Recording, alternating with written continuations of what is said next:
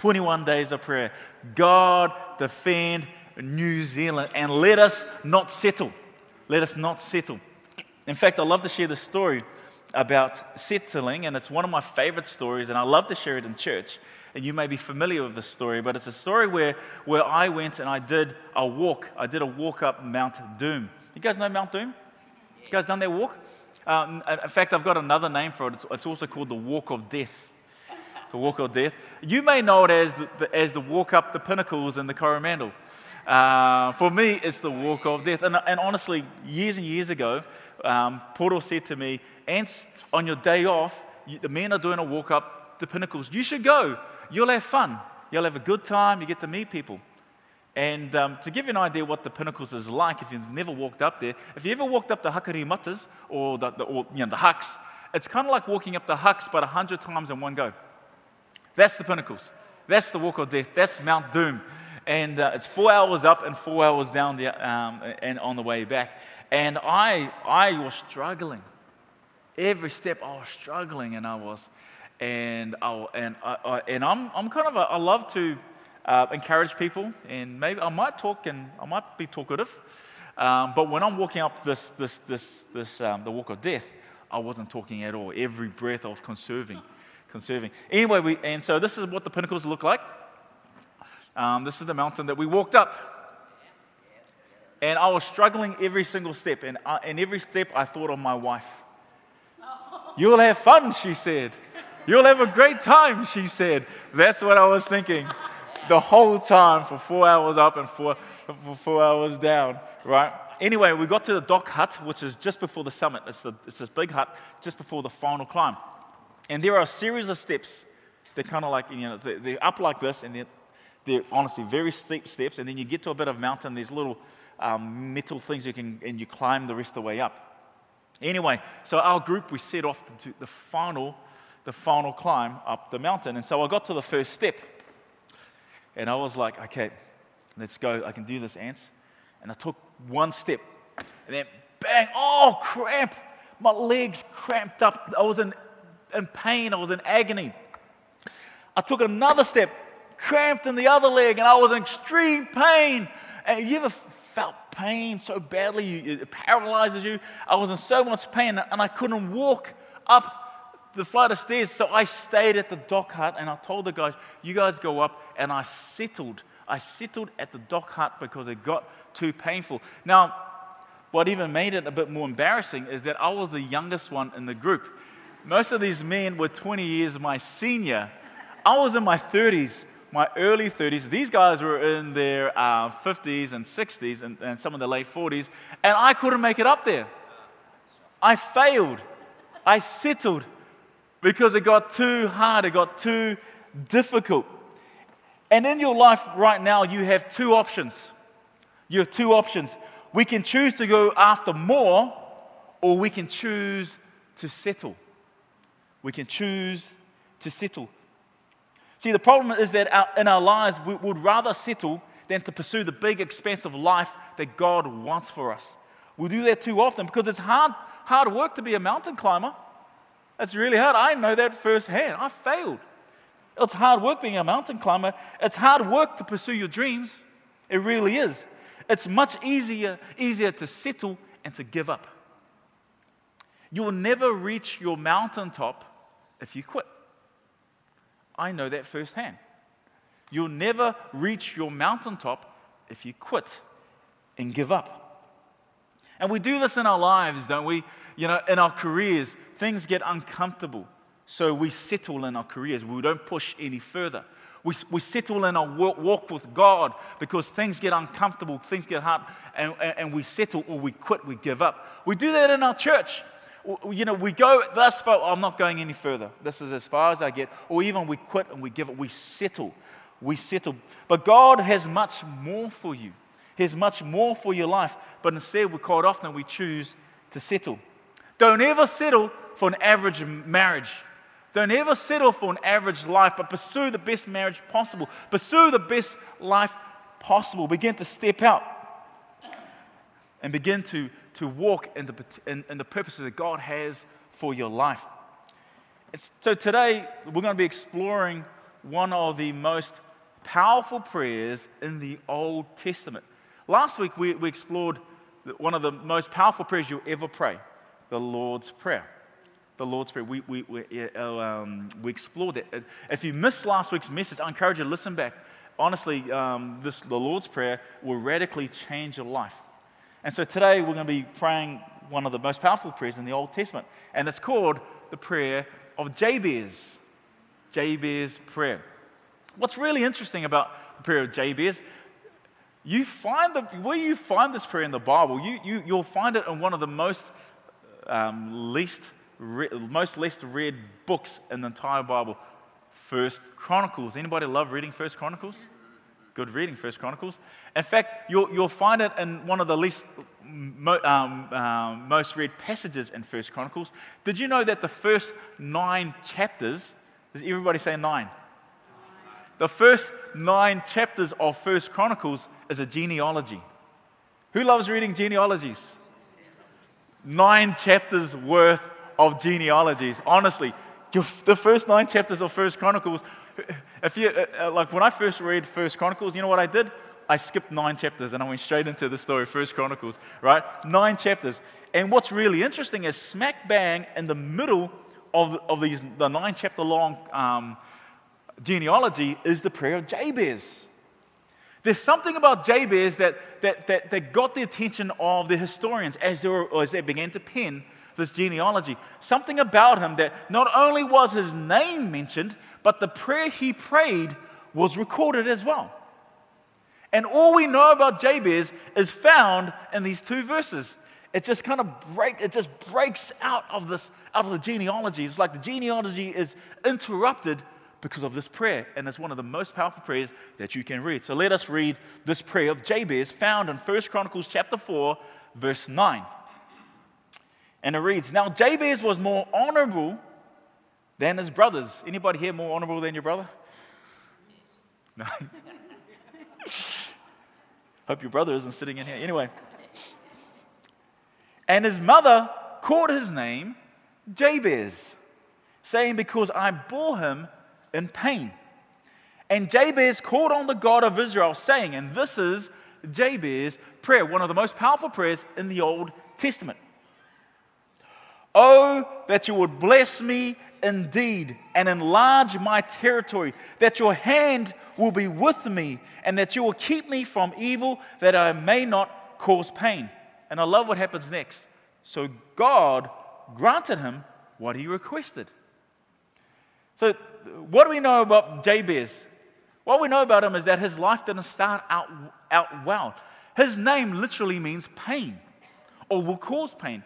Can you imagine if you were called Pain, if that was your name? Like, oh, here comes Pain. You know, nobody wants to play with him because he always brings the pain. Oh, will cause pain. You know, and can you even imagine his mum, whenever she calls him, it's a reminder to her that he caused pain for her when she gave birth to him. What a way to start out. But he prayed a 1-sentence prayer that had an incredible effect afterwards. Incredible, just one short prayer. And as last week we studied and we looked at the Lord's Prayer as taught by Jesus. What did Jesus teach about prayer? He had a criteria for prayer. 2 criteria really. Number 1, it's personal. And number 2, it's short. And the prayer of Jabez fits Jesus' criteria. It's very short. It's 1 sentence. It's shorter than the Lord's Prayer. The Lord's Prayer takes 21 seconds to pray, the Lord's Prayer. Jabez takes about less than 10 seconds to pray. Very quick.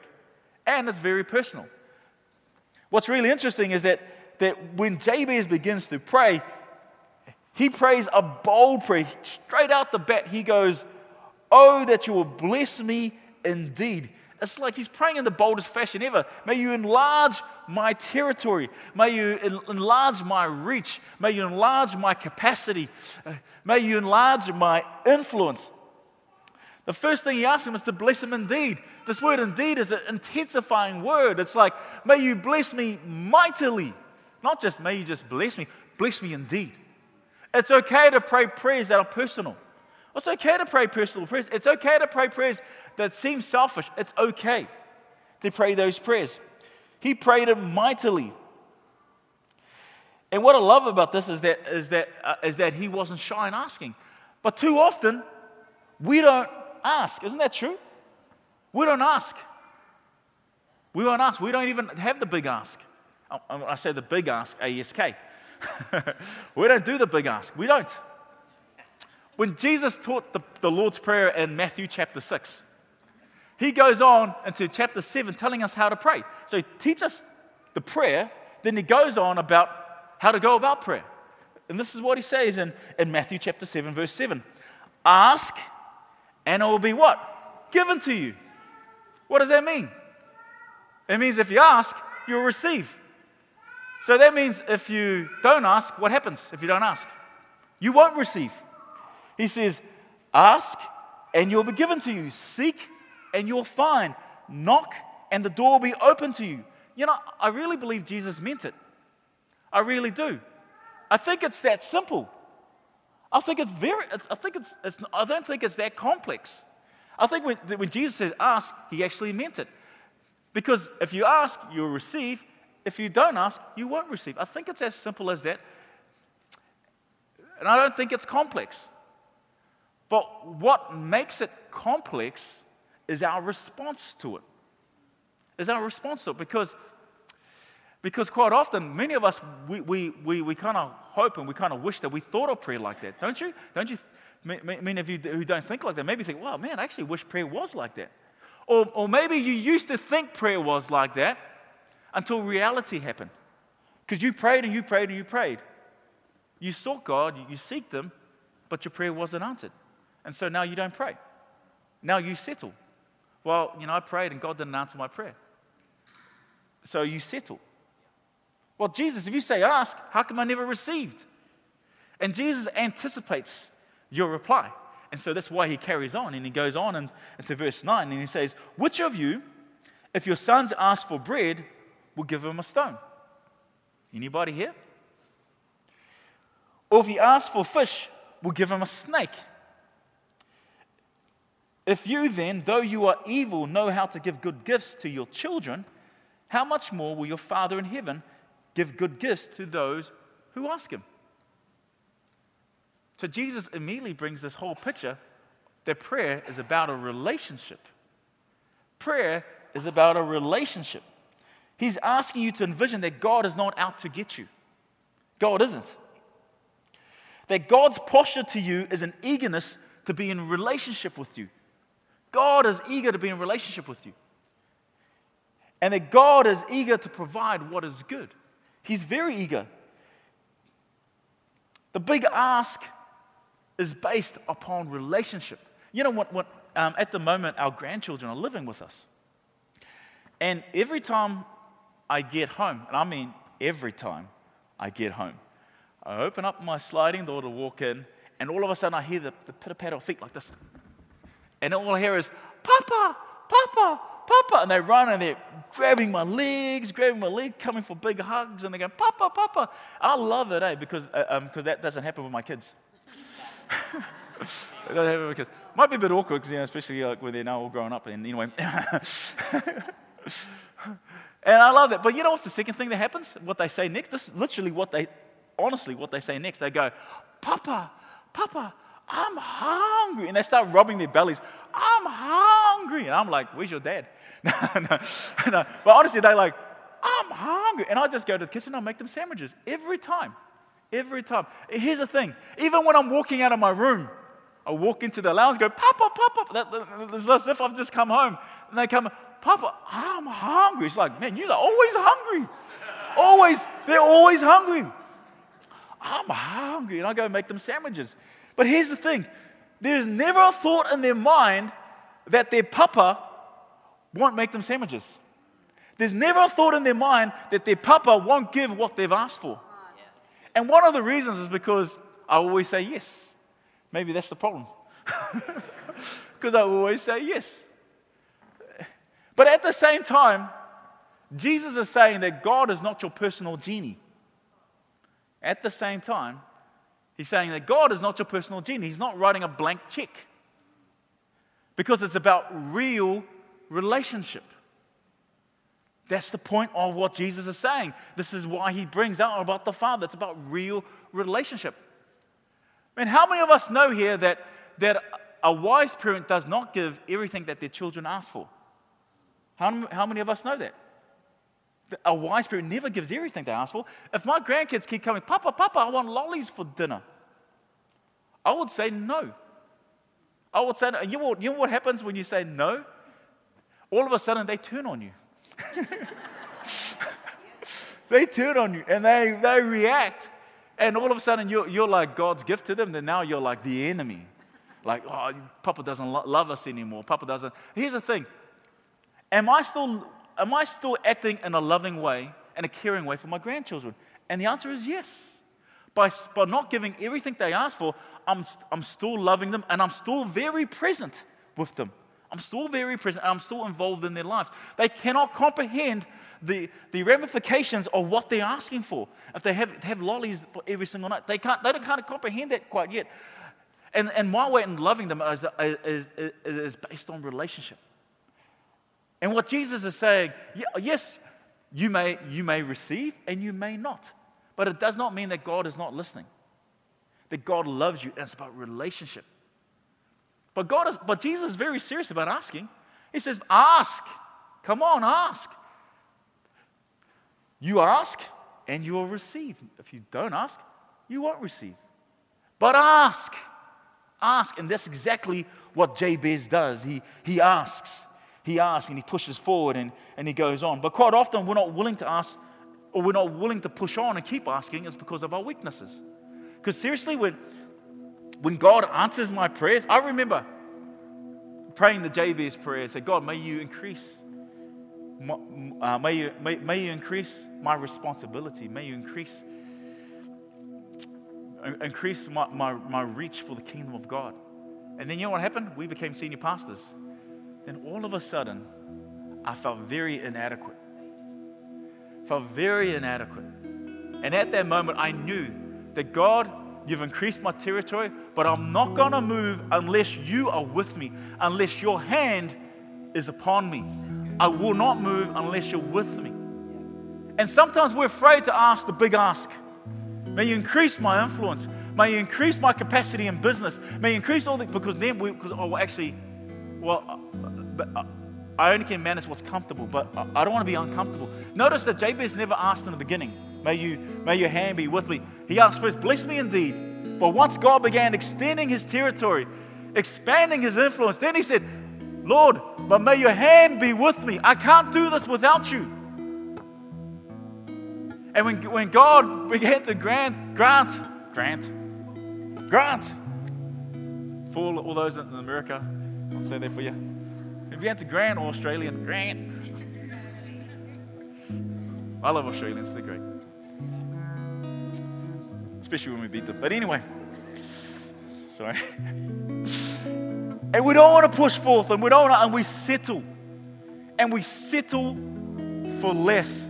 And there's a story in Genesis. I want us to quickly go there. Genesis chapter 11, about a father who settled for less because he got stuck. We all get stuck. And in Genesis chapter 11, verse 31, it reads like this. And Terah took his son Abram, and Abram goes on to become Abraham. Terah took his son Abram and his grandson Lot, the son of Haran, and his daughter-in-law Sarai, who later becomes Sarah, the wife of his son Abram. And together they set out from Ur of the Chaldeans to go to Canaan. But when they came to Haran, they settled there. Terah lived 205 years, and then he died in Haran. Terah had a vision. He had a vision to extend his territory. And what we don't, in the previous chapter, we read that Terah's son Haran died. But he continues to step forth, and he continues to head forth and to step out, and he takes his family with him. But along the way, he falls short, and he doesn't step into his destiny. Because between Ur, where he came from, and Canaan, there's the city that had the same name as his dead son. So he came to the place that reminded him of his dead son, that reminded him of his relational wound, and he got stuck. and he settled there. And here's a very powerful truth. Where you settle is most often where you die. Where you settle is most often where you die. See, there are people here who have settled. You have settled within your relational wound. You're stuck in the call of God because as you were going, something hurt you or someone disappointed you and you couldn't process it. So you stayed there, you got stuck and you settled there. You can't stay in your relational wound. You can't stay in that place that hurts so bad. You need to get out of that place and go to the place that God is calling you. Don't settle in your marriage. Well, there's no affection anymore. See, I've seen too many marriages failed because they settled. Well, that's just the way it is. Lord, may you increase my capacity to love my wife like she's never been loved before. May you increase my capacity to love my husband like I've never loved him before. Never settle. Because quite often where you settle is where you die. I've seen too many marriages die. I've seen too many people give up the ministry because they settled. I've seen too many people give up their business ventures, their education because they settled. Because where you settle is most often where you die. Lord, enlarge the territory of my marriage. Enlarge the territory of my business. Enlarge the territory of my education, my capacity as a parent. Because where you settle is where you die. So Jabez continues to pray. And he goes, and that you will keep me from evil, that I may not cause pain. Remember what his name means? His name means will cause pain. And Jabez said, I will not allow my past to become my future and my legacy. My past does not equal my future. Now Terah settled because his past became his future. Jabez refused. He said, my name may mean will cause pain, but I refuse to let that determine my future. And he goes on to pray, oh, that you will bless me indeed. May you enlarge my territory. May you enlarge my capacity. May you enlarge my reach so I can begin to share the gospel of Jesus in my businesses, in my places of education, in my place of work. Lord, may you increase my influence so I can be a man or a woman of God. Lord, may your hand be with me. I can't do this without you. I can't do this without you. May you keep me from evil that I may not cause pain. My past does not equal my future. I will not settle in my relational wound, but I'm going to get up and keep moving forward. Don't ever settle. We need to be like Jabez, because the reality is that God has much more for us. Don't settle where you are, but believe God and ask that God will expand your territory, expand your influence, expand your reach. Begin to ask God for more.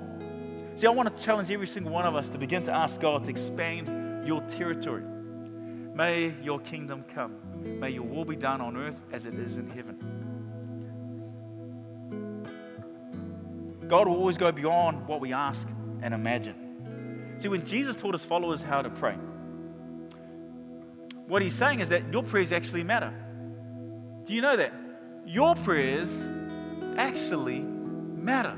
So ask. Your requests matter. So ask. Your choices matter. They are real decisions. But I think that many of us don't actually believe it. Ask yourself this question. Do you really believe that God will want his kingdom purpose to happen through you and your prayers? Did you hear that? Do you really believe that God will want his kingdom purposes to happen through you and your prayers? And if you believe that, we need to be praying a lot more. Where you settle is most often where you die. And I really want to end where I started, and it was the walk up Mount Doom.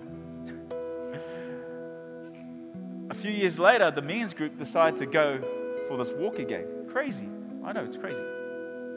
This time, they invited the ladies to come along as well. Now I thought to myself, great. not only are 20, these guys are a lot older than me going to succeed, now I'm going to be beaten by women as well.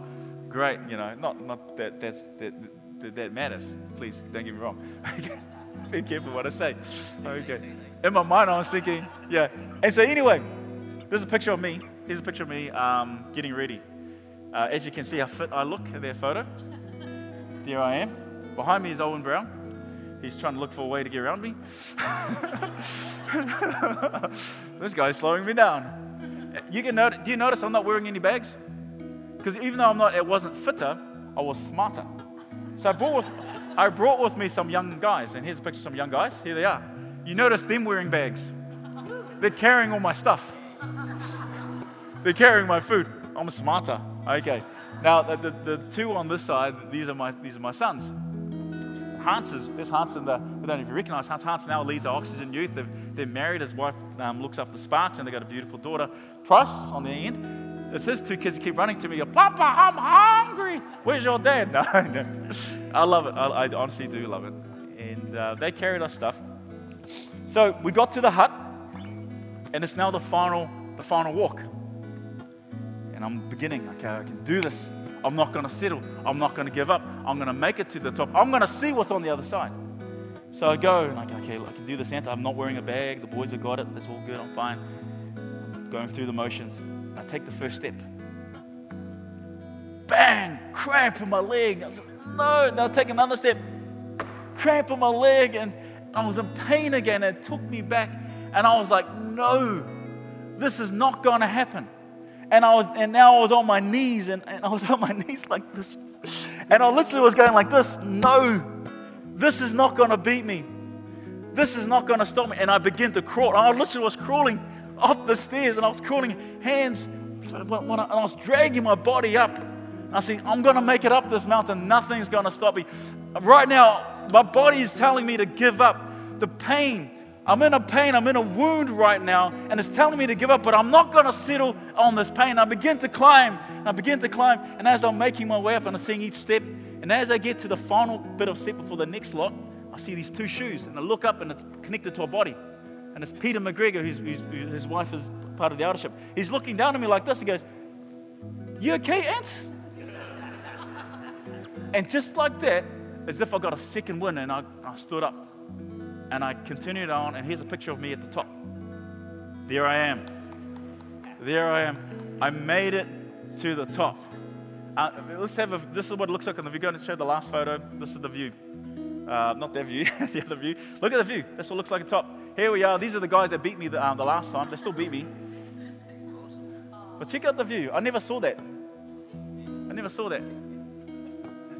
But you know what? There's a view that God wants to show you. But for too many of us, we've settled. We've settled in a relational wound. And we won't move forward. We won't move forward in a relationship. We won't move forward in a call of God, that God's got a call over your life. And we got stuck.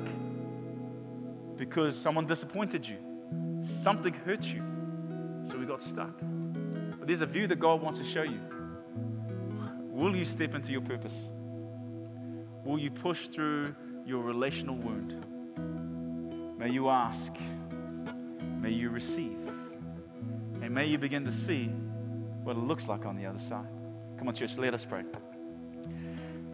Father God, we thank you, Lord, that we are not alone, that you are with us. Right now, Lord, I want to pray for everybody in this room, Lord, who feel kind of stuck. There's this relational wound that's stopping them from moving forward. And Father, in the name of Jesus, whether that's forgiveness, whether that's healing, Father, may you begin to speak life.